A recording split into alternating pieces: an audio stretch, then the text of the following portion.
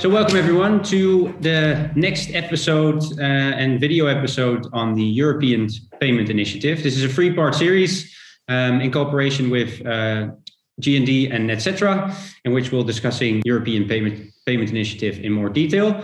Last week we discussed what the EPI is on more of a high level, the concept, the aims, the stakeholders, the link to the digital euro. And this week we'll be discussing what the API may look like. We'll look a bit more under the hood, more on the architectural side, the use cases and stuff like that. I won't be doing that on my own this time again. I will be joined by Katarina Lushnik from Netcetera and Quinten Steven from G&D. Welcome. Thank you.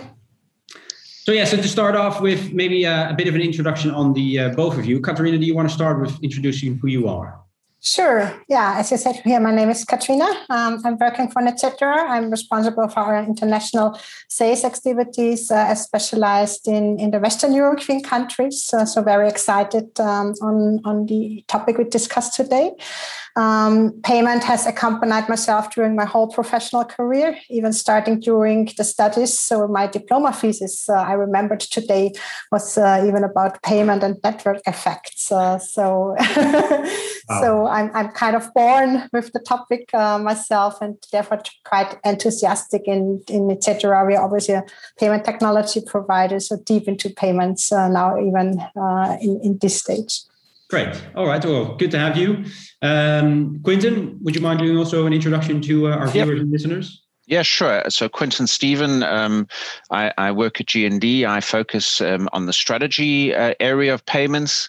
Been in payments for almost 24 years now. Seen all sorts of payment systems come and go, but I think this looks like a really exciting one, and I see a great future for it. Excellent. So like I said, in the last episode, we discussed more EPI as a concept. Now we're going to look a bit more deeper into detail, looking under the hood, basically. Let's look at, Quinten, maybe start with the EPI architecture. How do you think it may look like, or it should look like? Well, I think Martina Weimatt has been quite open about some of the key aspects of it, and I think what makes it really exciting is for the first time you're hearing about instant payment and card payment sort of all working together. So whether it be a P2P, person-to-person payment using a single wallet type approach, or a card in a retail environment, or for that matter, e-commerce, covering the full spectrum, first of all, as an end user. And that for me is always the important part. So I, as a user, am I going to have the same, if not better, benefits than I do today in my payment world? Yeah. So I think from a use case perspective, instant payments and card payments combined is super exciting. I haven't seen much of this yet. I think a lot of people are talking about it. And with a new payment scheme like this, it gives the opportunity really to combine things that maybe in the past have been very difficult for other providers and other schemes to do. Yep. So I think this is, for me, is exciting. Yes, the back end, I think on the timelines that they're looking at, I think there's going to be a lot of sort of off-the-shelf products needed with companies that have experience in it to remove some of the risk. It's not every day that a new payment scheme is created. So I think, they've got to use some of those existing building blocks, but I think the changing it and adding to it and using some of the latest tech and thinking is definitely going to influence it. From that perspective, I would say from an architecture, what's under the bonnet, a lot of traditional components, but still combining some of the latest thinking, APIs, wallets, instant payment, all in one system. So it's a combination then indeed of off-the-shelf products, like you said, but also bespoke solutions, in order to, Absolutely. I think it's key. You can't, I don't think on the timelines and wanting to get to market, to try and create a payment system from scratch, on a whiteboard scenario, it would just take too long, first of all. And, you're building it in an environment where you're making assumptions on what the customers want or what the customers will use. So I think this is where EPI is being very smart. They're taking the existing customer behavior and what they're doing is providing solutions that customers are feeling comfortable with, like card payments, like e-commerce payments, like using a wallet or Apple Pay or one of the wallets of the world. They're taking this and creating a new standard, which is really European. And I think that's the real key to it. You can buy this type of technology anywhere in the world, but is it truly European then? And I think this is what makes them different. Huh? Yeah, exactly. Yeah, there's a lot of room for innovation in that sense. Katrina, what is actually new about this type of architecture, innovative, if you will? Yeah, I think there are some drivers for innovation, as Quentin also stated correctly in the technology. And first of all, on a general note, what we think is really innovative here is that EPI now brings together a lot of technologies, disrupting technologies, and this based on expertise and technological intelligence from all across Europe. And obviously, if we all join forces here together with EPI, this can really drive the whole project into a very successful, innovative setup. And that's, first of all, the main innovation driver here. Second of all is that on a technical perspective, it has different components or harmonization of payment methods, as Quentin stated as well. This is one key topic, but also a bit behind the scenes.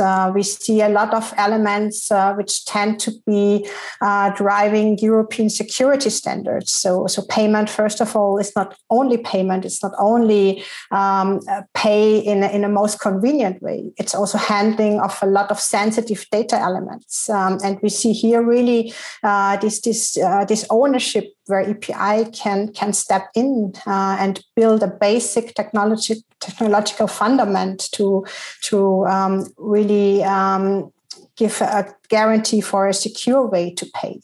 This might also be an innovative part, not technology-wise, but security-wise. So we have now the chance to really build a security standard based on European legislation, European frames, and European law. And picking up the harmonization topic a bit, I mean, if you put yourselves as an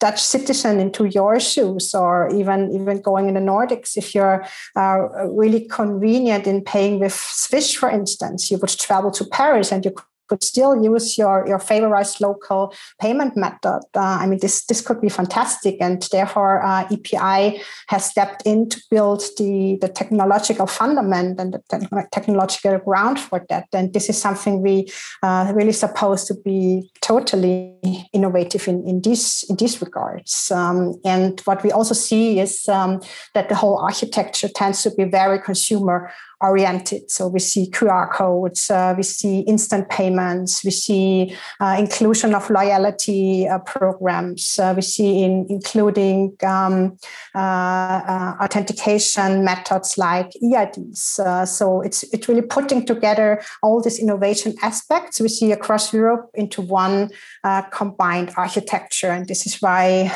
we are totally enthusiastic that there can be a lot of innovation power in it, basically. Yeah, exactly. Yeah. So I think we discussed harmonization on the first episode as well. And this is from a technical point of view, again, also looking for that harmonization or unification. That's exciting. Quentin, anything to add to that? Yeah, I mean, I think Katarina covered it nicely. One point I'd maybe like to focus on is the level of security. I think, everybody wants to know that their payments are secure. The more that payments become sort of invisible, the more you want to know that, the infrastructure that's being used is highly secure. And for us at G&D, and I know at Netcetera as well, security is always an important factor. At the end of the day, we're working with people's money. and that needs to be protected. I think in Europe, we've got the advantage of some really good regulation to cover personal data, to cover access to banking information. But, we need this European security level based infrastructure, both from a technical perspective and a regulatory perspective. At the end of the day, what we have to start considering, is post-quantum computing.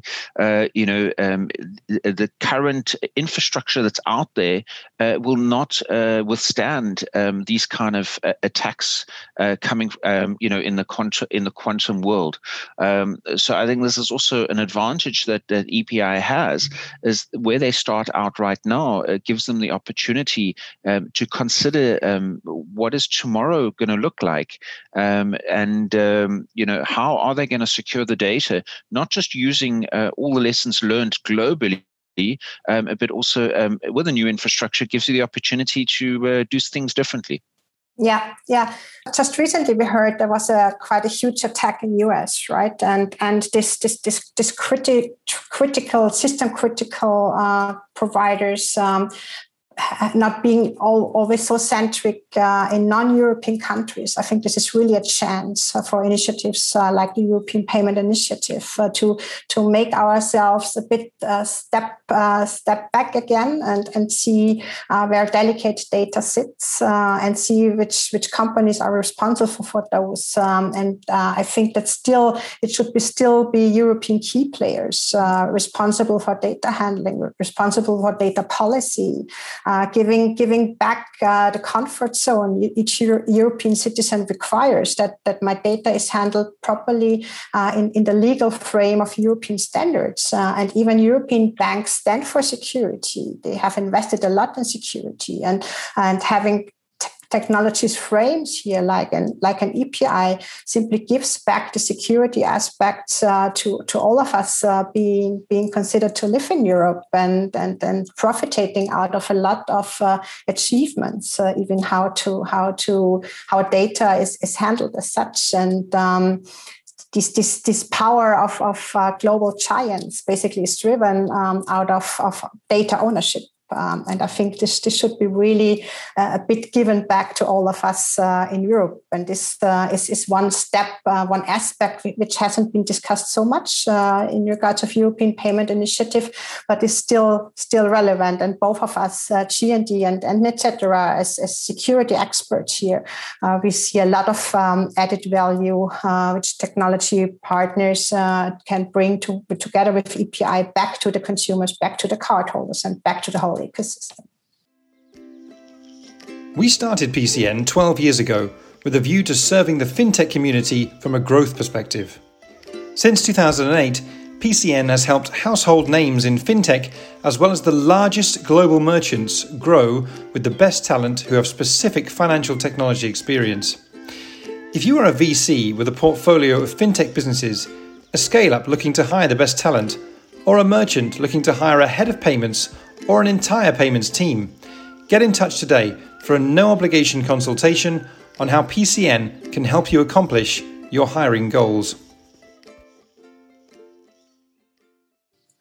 Could it be then also that this is a way for taking on indeed those big techs, European Payment Initiative in itself? If you talk about data indeed being given back, if you will, to European framework or to be dealt with within the European framework, could the EPI be, and I guess that goes beyond data, but it is a way also to have a alternative to what the big techs are trying to do now? Absolutely. I'm personally convinced that's one of the aims standing behind. So it's not only giving a technology level, a technology European understanding, how payment should be processed, how instant payments should be covered correctly, but also giving back this comfortability in handling of data elements, not being only exposed to the global tax. And we all know this is a huge topic currently, and it needs to be tackled. And payment was still a bit unregulated in these regards. So we think this could be one aspect here covered by EPI as well. Yeah, exactly. Yeah. And maybe to that big tech, I think the other discussions that are happening globally and in many payment boardrooms is around CBDC, central bank digital currencies, and although it's not a big tech in the sense of a global company, it's central banks looking at how could they issue a digital currency. Now, I think what's really important here is that that digital currencies are going to be complementary to a card ecosystem. It's going to be complementary to instant payments. I think when we look at the EPI infrastructure, they will embrace this as well. So as much as they're embracing today instant payments and they're embracing the traditional sort of card rails approach, I see an opportunity here for CBDC to coexist as another payment method. So I can imagine going onto a website and being able to pay with a multitude of choices, and EPI supporting the processing of most of all those different choices.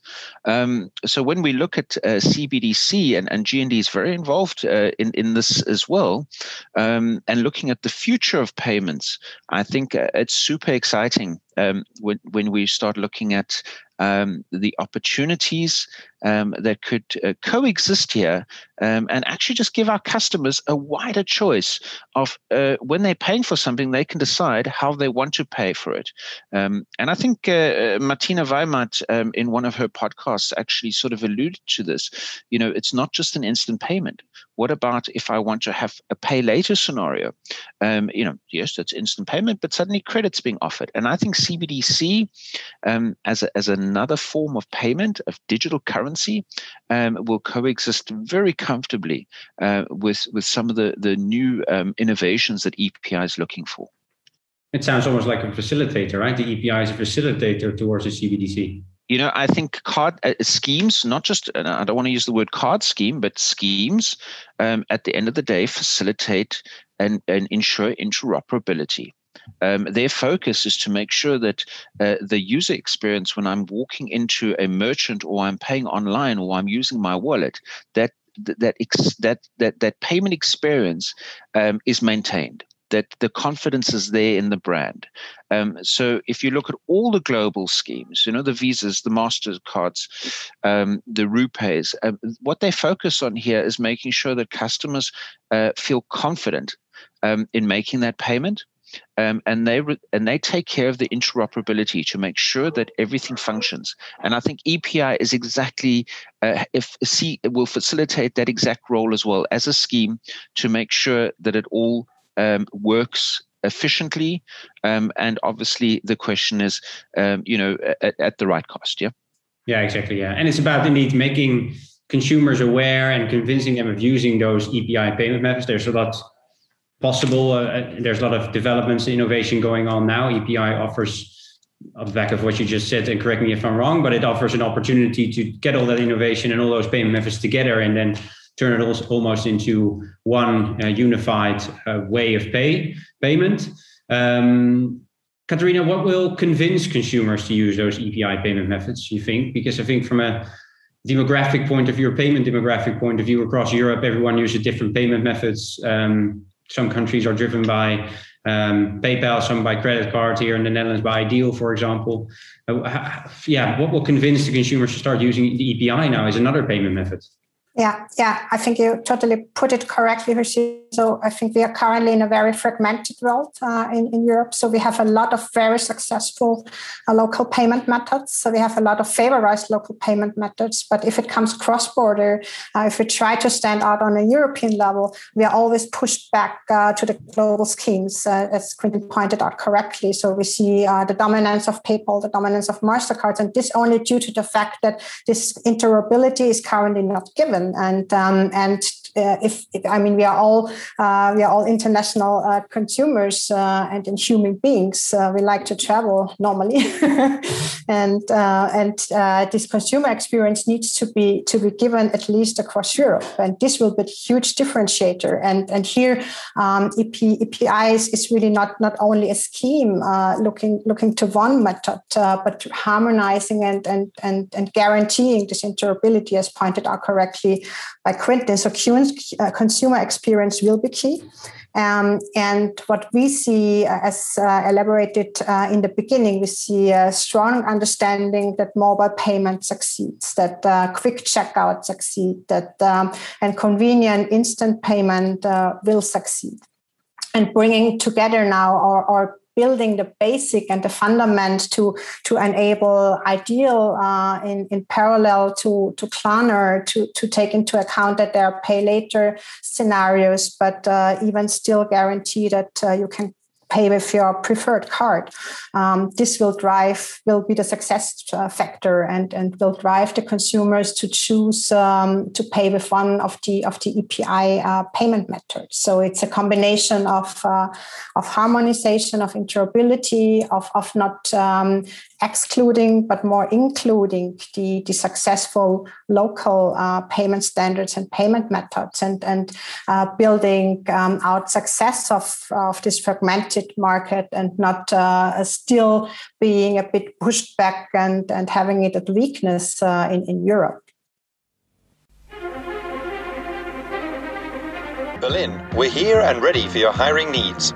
After some short time considering it, we've decided to set up business in Germany, meaning we can be closer to clients and allow room for new business.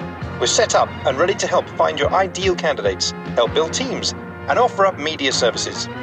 People create networks. Yeah, exactly. So the fragmentation is interesting as well. You mentioned Klarna and PayPal. Can those coexist? Can the EPI coexist with the Klarnas and the PayPals, or is the EPI again a facilitator to use a Klarna and a PayPal? I think the aim is to build the fundament for this coexistence, and this is why EPA is, and this is also something we appreciate as technology companies, that they are reaching out to experts like G&D, who have immense and extensive experience with global schemes, but also have the ability to help EPI to building an infrastructure which this coexistence enables. And we think this is really a question of survival. You cannot compete, or you do not want to compete against long-lasting global schemes like a MasterCard and Visa. It's more the way to find a nice coexistence and see where the consumer would prefer which payment methods, and still having the consumer, this consumer-centric view. This will be success factor here. And sometimes companies and especially European legislative companies sometimes forget this. But here, this is quite clear that consumer-centric view is key in this project. Yeah, Katarina, I think you 100%. I think when we work with all the global schemes, the MasterCards, the Visas, the RuPays, the Union Pay, and I mean they're to be fair, they're also innovating. They're also looking at how the world of payments is changing, and yes, to your point, Katarina, they will coexist. This is not a one or the other. It's just what works best for Europe. And I think that's the most important thing to bear in mind here. It's something that's going to work under European regulation, European level of security. If we look at what's come out into the market over the years, PSD2, GDPR, these are all regulations that focus on making Europe interoperable. And I think the step of EPI, of becoming a scheme that will bring the whole of Europe closer together when it comes to payments, is a very strong position. And they will continue to work with and coexist with the MasterCards and the Visas of this world. Yeah. Yeah, exactly. Yeah, I mean, there's clearly a lot of opportunity. What are the challenges from an architectural point of view, you think, Quinten?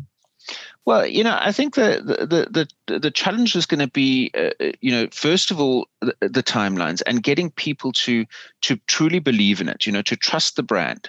Visa and MasterCard have been around, since the 50s, yeah.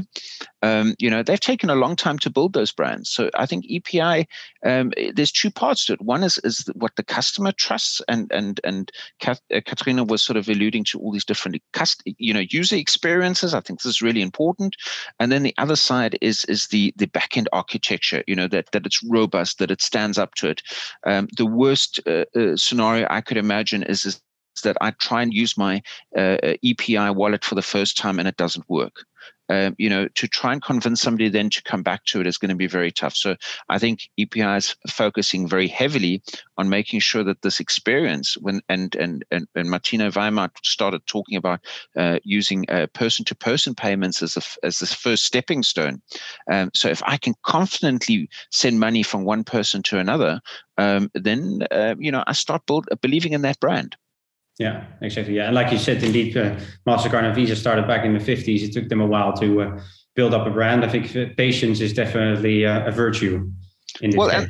And they've experienced a lot of pain and along the way as well, and had to improve their systems from a security and a risk perspective. Bring out PCI is not something that happened yesterday. It was because where there's money, there's thieves. People always want to try and break into systems that represent value. So they've paid their school fees as such, and I think this is where EPI has a fantastic springboard of taking all these learnings that have happened over the last 70 years and start a payment system that sort of won't leapfrog, but definitely has a much easier starting point when it comes to risk and managing of the brand. Yeah.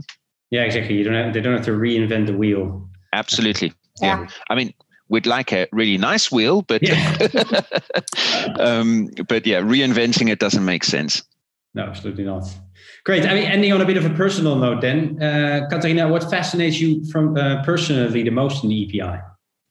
Yeah, personally, I think it can be really revolutionary. I think it can be something where we can all be proud of. Sometimes I tend to a bit losing trust in the innovation power of Europe, and being now this payment a specialist and loving to be in this payment technology.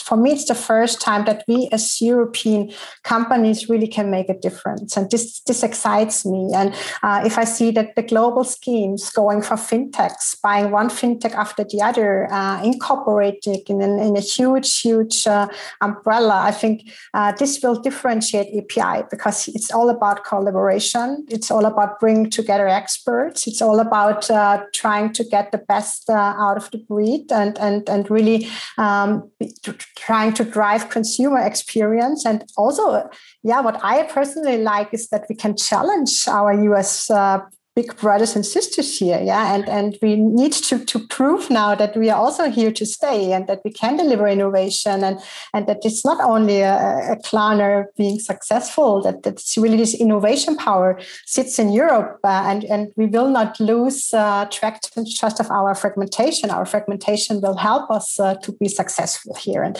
this is what excites me, and where I think we now need to give this proven stamp that we can go for it and that we can bring up a successful scheme here and not stepping back and letting the global fintechs go. No, exactly. There's definitely a lot of knowledge here. There's countless number of examples of companies who've been successful, like Klarna, for example, you mentioned, that went global. So again, we have a good base, which is great. Quinten, what about you? Yeah, so I mean, I've been in payments for quite a long time, and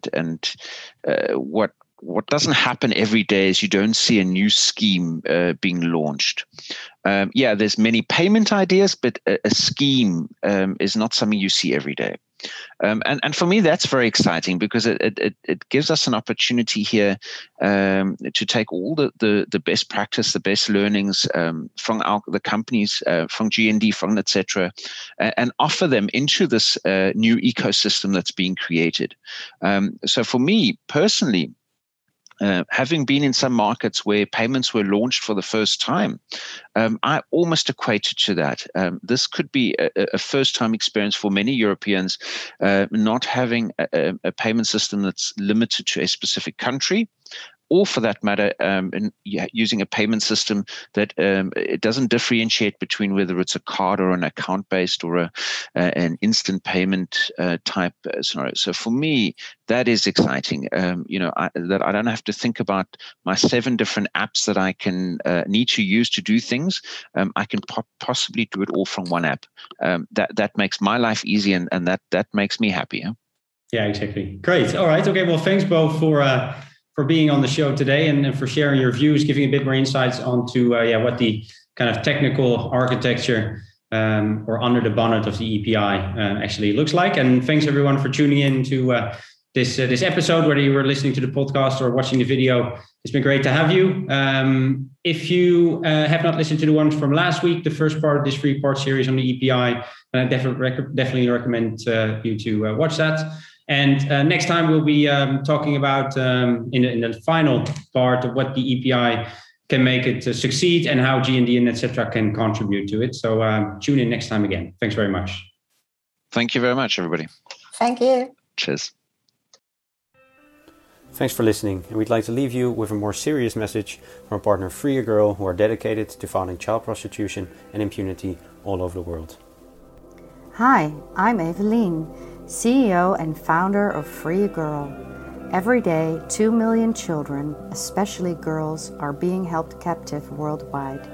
They are locked up and exploited in brothels, dance bars, or online, forced into sexual exploitation. Their freedom is taken away together with their youth, family, and future. We are dedicated to fight sexual exploitation of children by rescuing these girls. Please join us, unlock their freedom, and unlock your potential by becoming a business partner. Please visit freeagirl.com for more information. Thank you.